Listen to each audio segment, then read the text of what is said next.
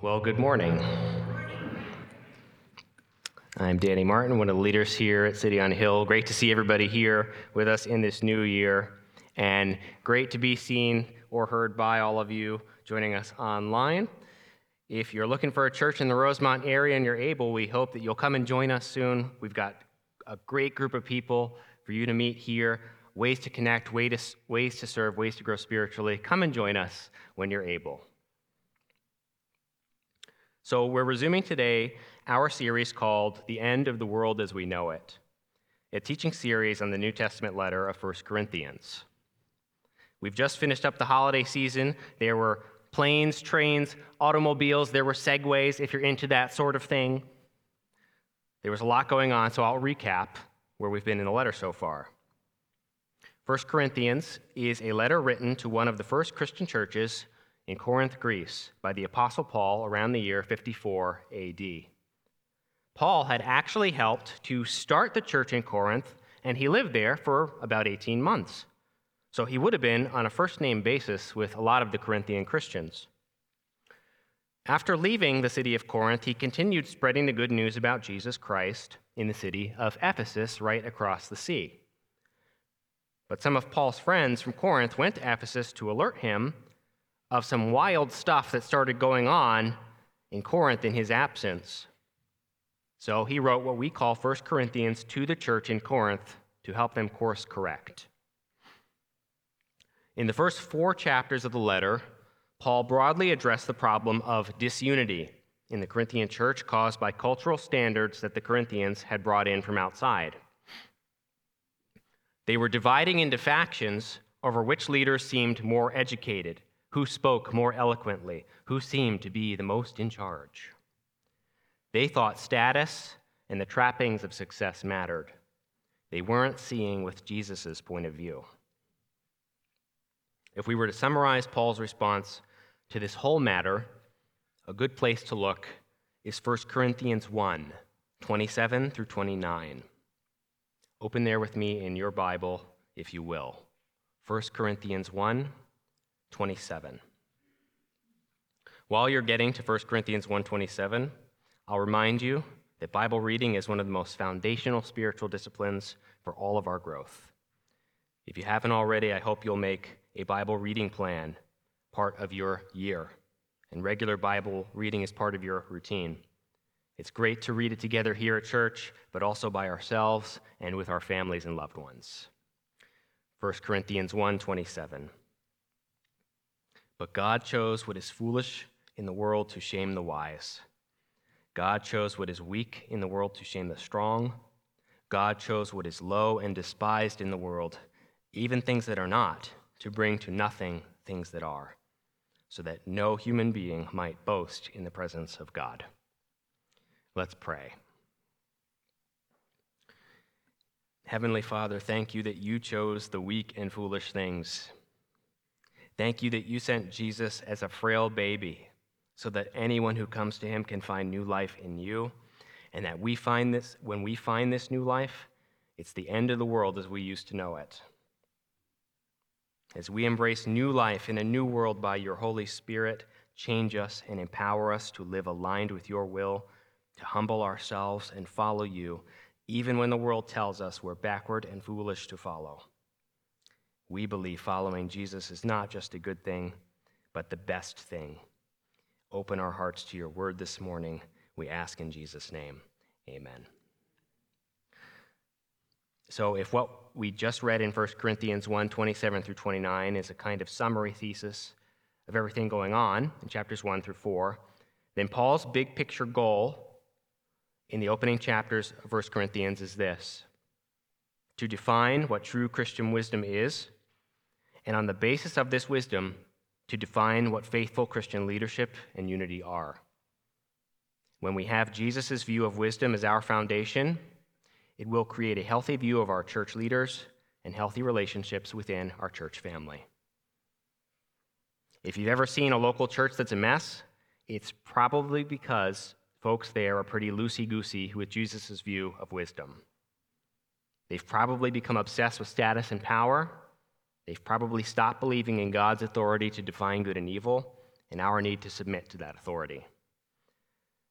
So in a nutshell, that's what Paul's talked about so far, and it's something that we have to remember as we go forward in studying the rest of the letter.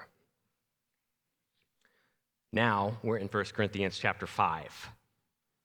Paul turns to specific issues that have been reported to him, and we have the fun privilege of starting with a real whopper. So, in the immortal words of Samuel L. Jackson in Jurassic Park, hold on to your butts.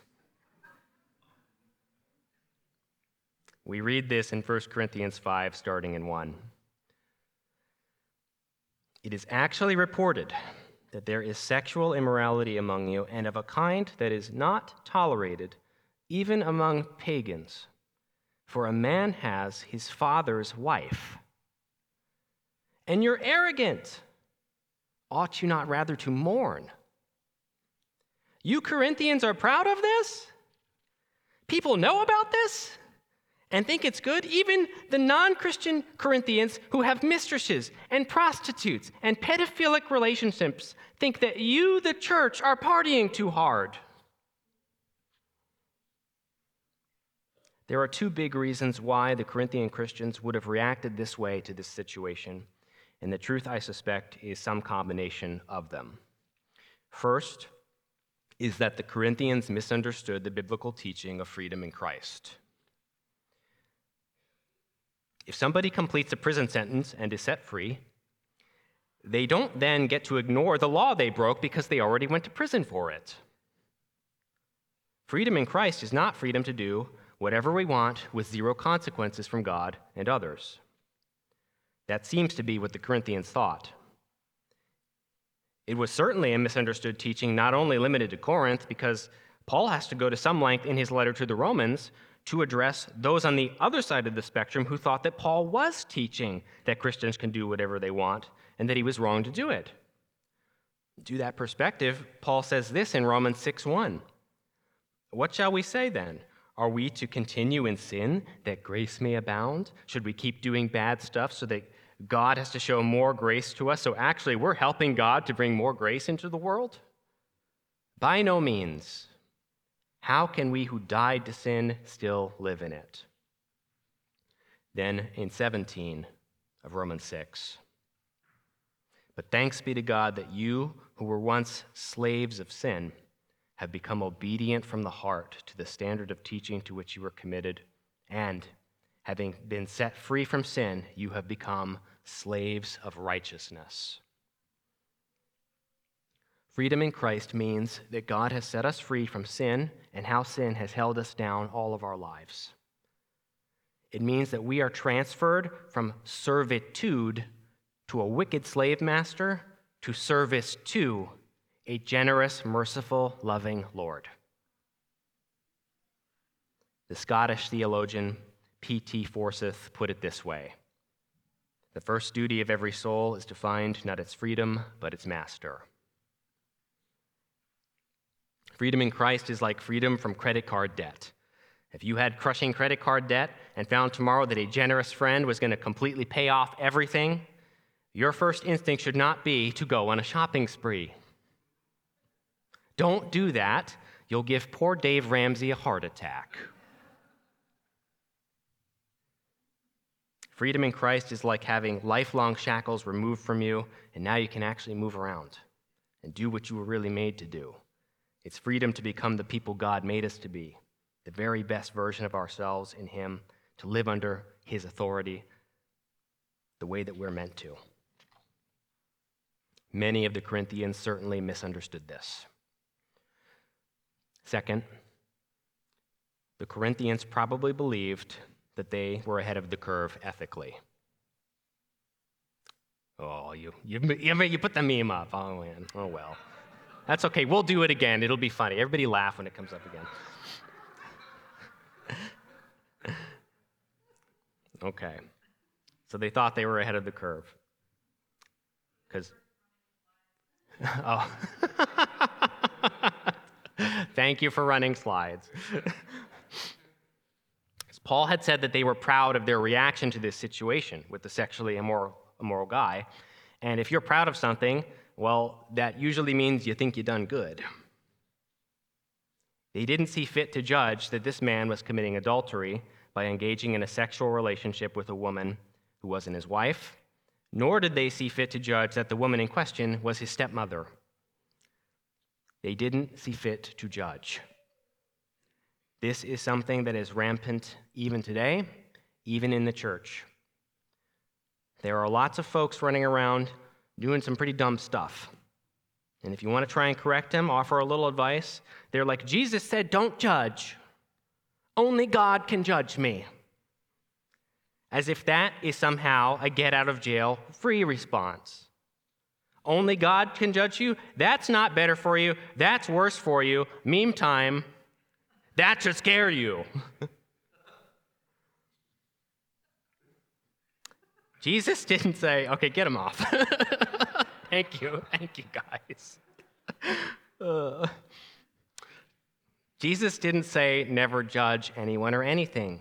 What he said was, remember that as you're making your judgments, you too are going to be judged.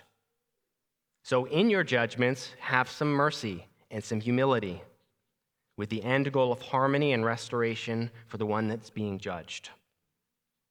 And if you're trying to help someone else, they might have a little speck of sawdust in their eye. Meanwhile, you've got a big whopping chunk of wood in yours. How are you going to judge? More importantly, how are you going to help someone if you're actively struggling through the same exact thing? There are a lot of people, even in the church, who would say that when it comes to stuff like this, who are we to judge? It's not my business. Who cares? And as a society, most of us have been taught that this is the best way. It's the resounding message of our arts and entertainment, our public education, many of our political leaders. As long as people aren't breaking the law, we have no right to judge anyone at all for any reason. Everybody needs to put their own happiness in front of everything else, and it's summarized in phrases that we have all heard. Follow your heart. You do you. You can be whatever you want to be. Statements like these are taken in our day and age as common sense. But they're not common sense. They're summaries of a philosophy that's been brewing for a few hundred years and has, since World War I, grown into something of the norm in Western culture. It's called the philosophy of expressive individualism. It constitutes many of the unspoken rules of our society. What expressive individualism basically says is this: to find a good life, everybody must start by looking inward to discover themselves, then looking outward to find a community to affirm them, then looking upward to religion, spirituality, or philosophy to find inspiration to live the way that they want to live. Here are just a few of the people whose ideas pioneered where we now stand today. The Swiss philosopher, Jean-Jacques Rousseau. He said, "Trust your heart rather than your head."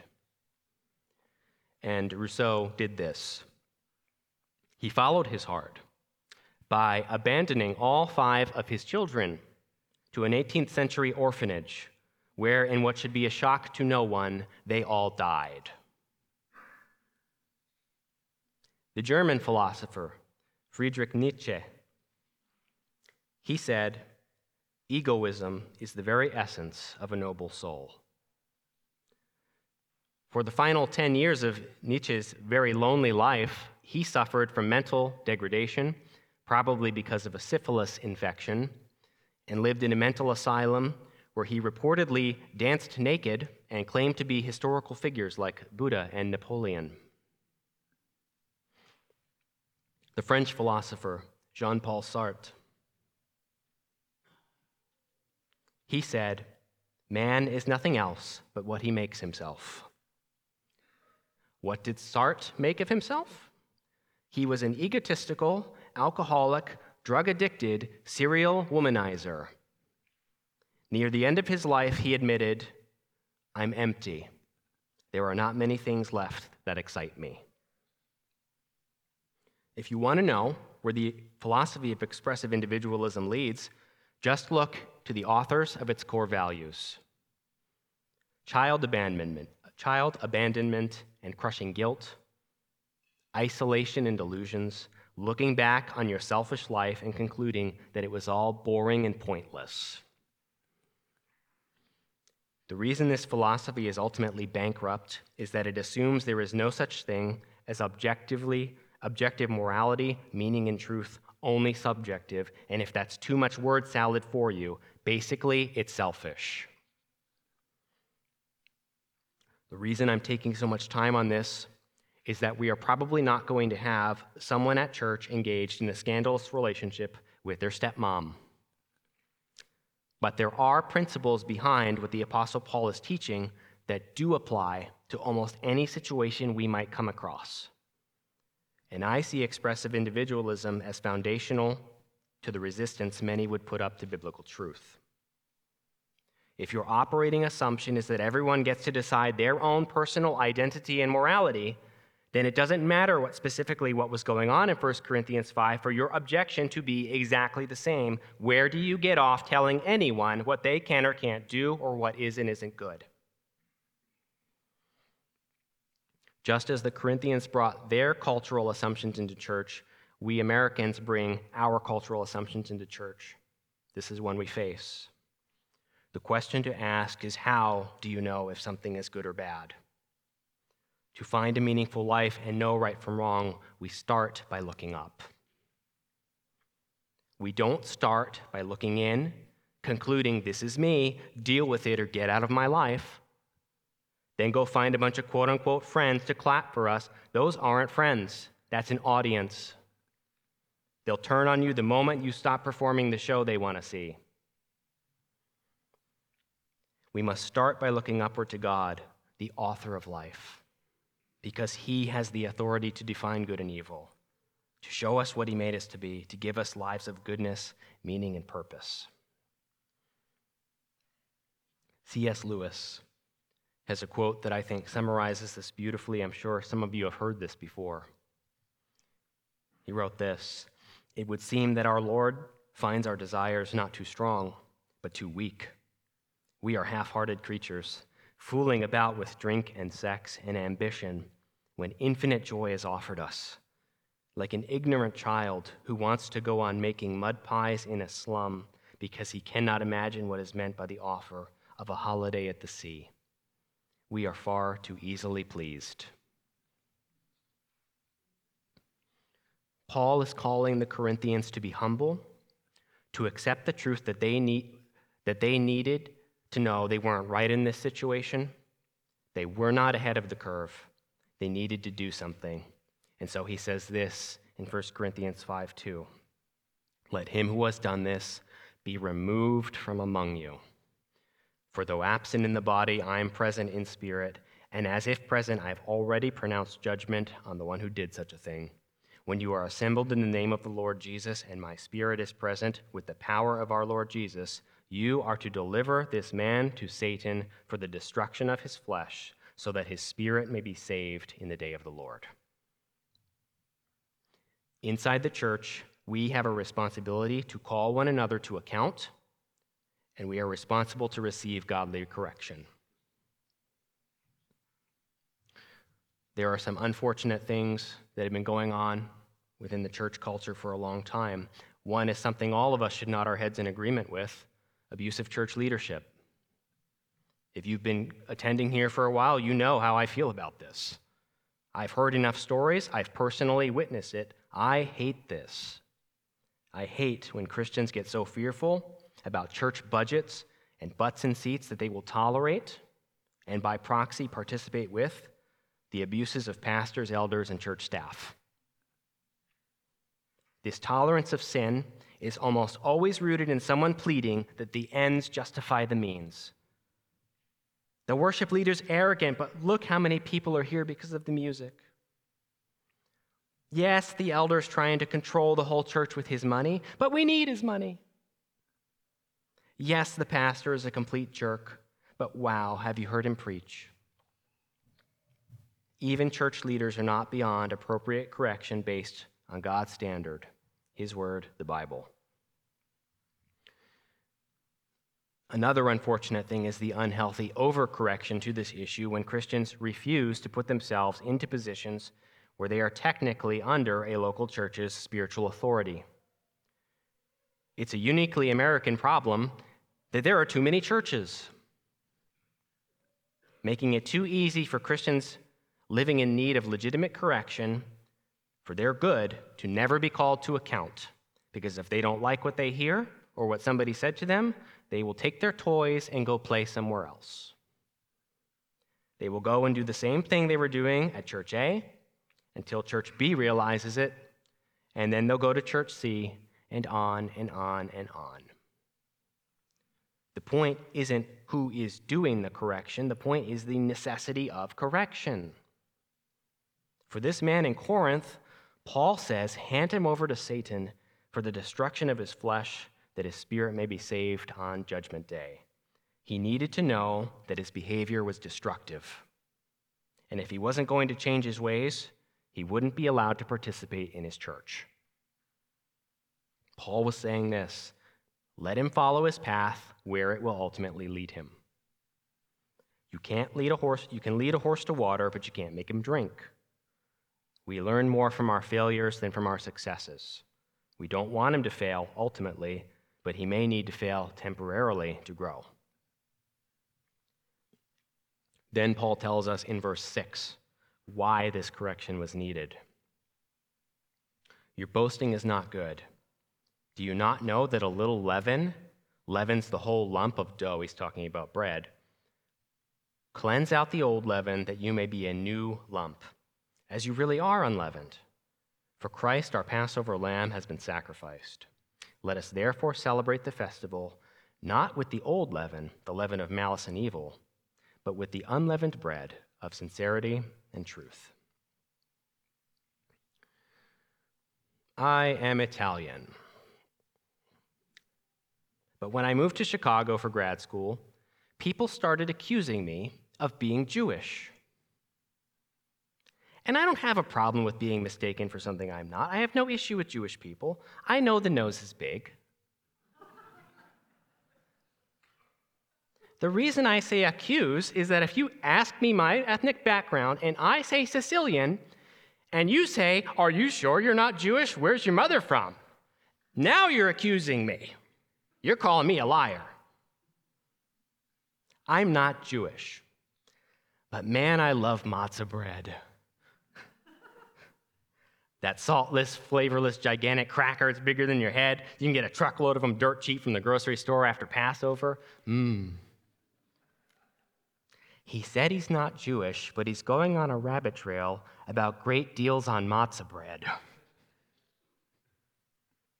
Matzah bread is what Paul is talking about here. It's unleavened bread, flat bread. Leaven, or yeast, throughout the Bible is symbolic of negative influencing agents. There's nothing wrong with using yeast to make your bread rise, but God uses it as a symbol. It's a way God reminds us to maintain boundaries with what we allow to influence us.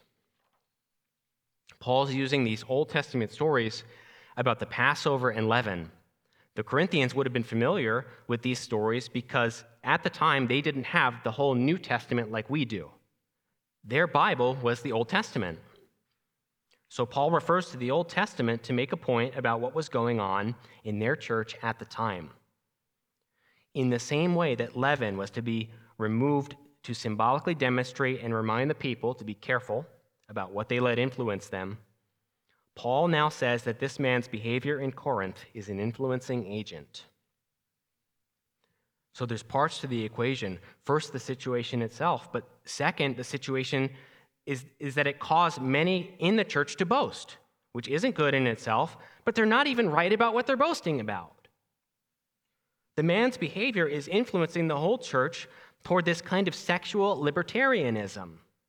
If they thought it was good for this guy to have a romance with his stepmom, why wouldn't it be okay for others to do it? Why not throw stepdads into the mix? Step this and step that. And once all the footnotes and qualifiers are thrown in, they're going to end up saying what we talked about earlier: who am I to judge? It reminds me of a story shared by the author Madeleine L'Engle. She was married to an actor. Aside here, if you're a writer and your spouse is an actor, you'd better believe in God. Or at least in Bon Jovi, because you're going to be living on a prayer.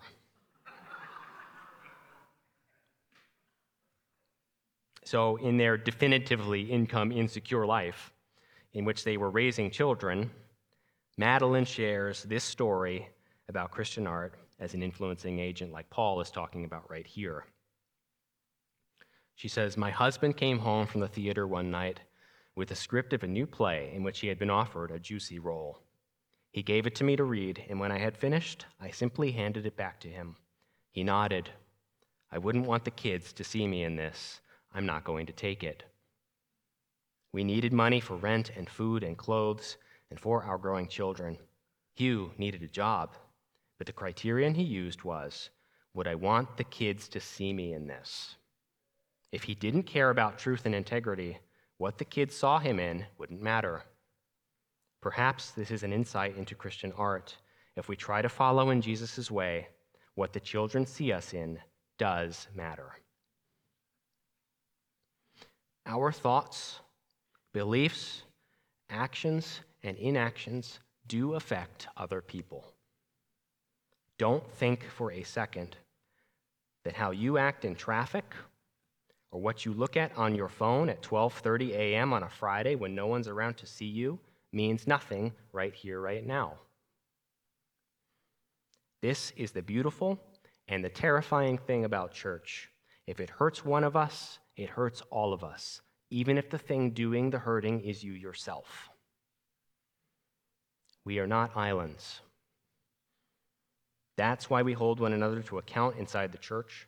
That's why this guy's sexual behavior at Corinth demanded Paul say something, and why this incident still stands today as an example of why sexual immorality of any kind is not a live and let live kind of issue in the church. Because what the children see in us and what we see in each other matters. But here's a key qualifier, verses 9 and forward. He says, "I wrote to you in my letter," he's referring to a previous letter he sent them that we don't have in our Bibles, "not to associate with sexually immoral people, not at all meaning the sexually immoral people of this world, the non-Christians, or the greedy and swindlers or idolaters, since then you'd need to go out of the world. But now I'm writing you not to associate with anyone who bears the name of brother, if he is guilty of sexual immorality or greed, or is an idolater, reviler, drunkard, or swindler, not even to eat with such a one. For what have I to do with judging outsiders? Is it not those inside the church whom you are to judge? God judges those outside. Purge the evil person from among you." This is really important. It's not our job to judge non-Christians. It is God's job. It is not the church's role to build defensive walls and to hunker down. I've shared before that Sarah and I lived in northern Utah for several years, and I have an expertise in Mormon studies and a particular interest in how biblical Christianity has grown in Utah and how that happened and how some of those principles might be applied elsewhere in the growth of the Christian church. If you don't know, Utah was settled by Mormons, and it's historically been a Mormon state. For much of Utah's history, the closest thing to a large Bible-believing church would have been a church like ours, actually. The majority of Christian churches were attended by people who were forced to move to the region because of work, usually with the military, railroads, or mining industries, and as soon as Dad's job was over, they were out of Dodge. So Bible-believing churches like ours were 25 to 50 people, scattered far and wide, often led by pastors who didn't want to be there. It was the ministry equivalent to being exiled to Siberia. Most of these churches viewed themselves as fortresses surviving deep in enemy territory, with no hope of relief. Everybody was hunkered down. But in the late 1980s, there was a paradigm shift in church growth when 3 leaders changed how their churches were engaging with the uniquely non-Christian culture all around them. Each of them had to help their churches turn a corner in understanding that they were not fortresses hunkering down in enemy territory. They were instead an expeditionary force opening up the field for others to come in. And by the grace of God, that is exactly what happened in Utah. We spent some time today talking about expressive individualism and a particular kind of sexual sin inside the church and the danger of leaven, and then Paul just expanded the list of sins and worries by adding more stuff to it. But the church's role is not to be a fortress, but an expeditionary force. That's why Paul specifically said in verse 10 that he's not talking about fleeing the sin of the people of the world, because then you'd have to leave the world. It was true then and it's true now. Build a bunker or pay Elon Musk for a ticket. These are your options. So if you can't afford SpaceX or a bunker, and you want to take seriously Jesus' command to every one of us who calls ourselves Christian that we are to tell people about him, I want to remind you of the blessed practices. The reason we talk about the blessed practices occasionally is that Jesus has called all of us to make disciples, to tell people about him, but very few of us are gifted at doing this. We are not excited about this part of the sermon, and we're often fearful that we will be asked to strike up awkward conversations with total strangers. We feel that. That's why we talk about bless. Because we already have relationships with people who we see every day who haven't found freedom in Jesus. And because we know these people, we are the best ambassadors to them.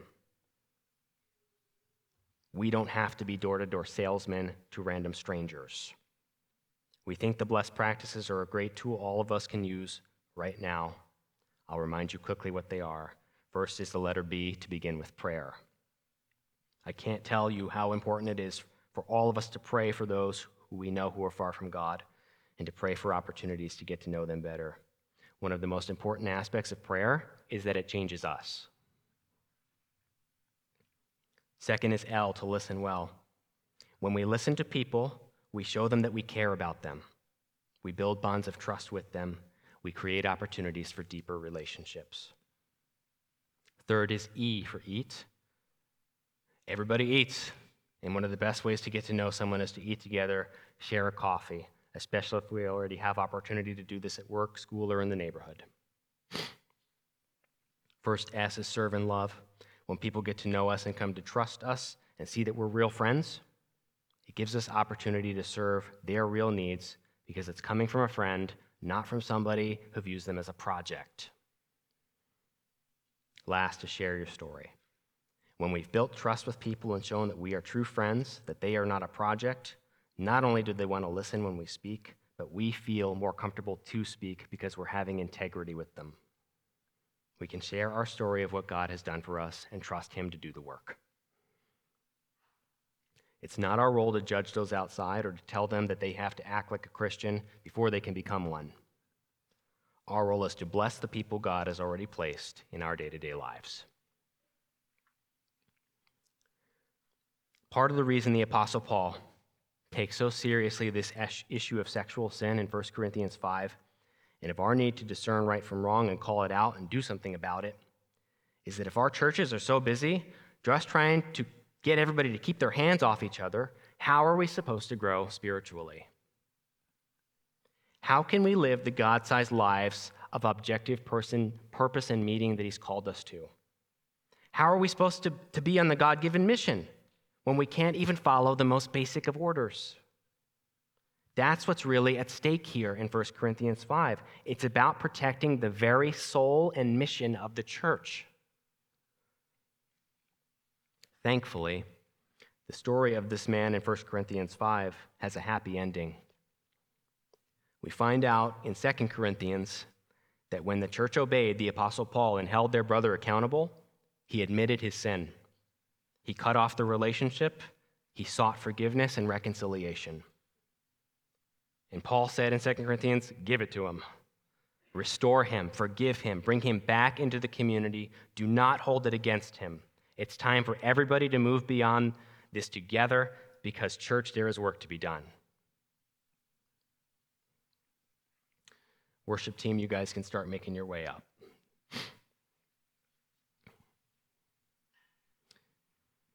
You ever make a funny noise and your dog does that tilty head thing? Our job is to live such a Christian life that people will tilt their heads at us like the confused doggy. How are you so patient? How are you so generous? How could you possibly forgive that person? Because the capital Q question behind these sorts of questions is this: what do you have in your life that makes you able to live this way? When we are keeping first things first and living in true biblical unity, people will hear loud and clear that the answer to that question is God's love, poured into our hearts through the Holy Spirit, who has been given to us when we trusted in Jesus Christ. And it's to Jesus and what he did for us when he gave his life on that cross that we now turn in the celebration of the Lord's Supper. So let's begin preparing our hearts for that now. The Lord Jesus, on the night that he was betrayed, took bread, and when he had given thanks, he broke it and said, "This is my body, which is for you. Do this in remembrance of me." In the same way, after supper, he took the cup, saying, "This cup is the new covenant in my blood. Do this whenever you drink it in remembrance of me." The scripture tells us that whenever we eat this bread and drink this cup, we proclaim the Lord's death until he comes again. So as our worship team leads us, come up as you like to take the communion cups here, reflect on Jesus and his grace, and eat and drink the wafer and juice when you're ready.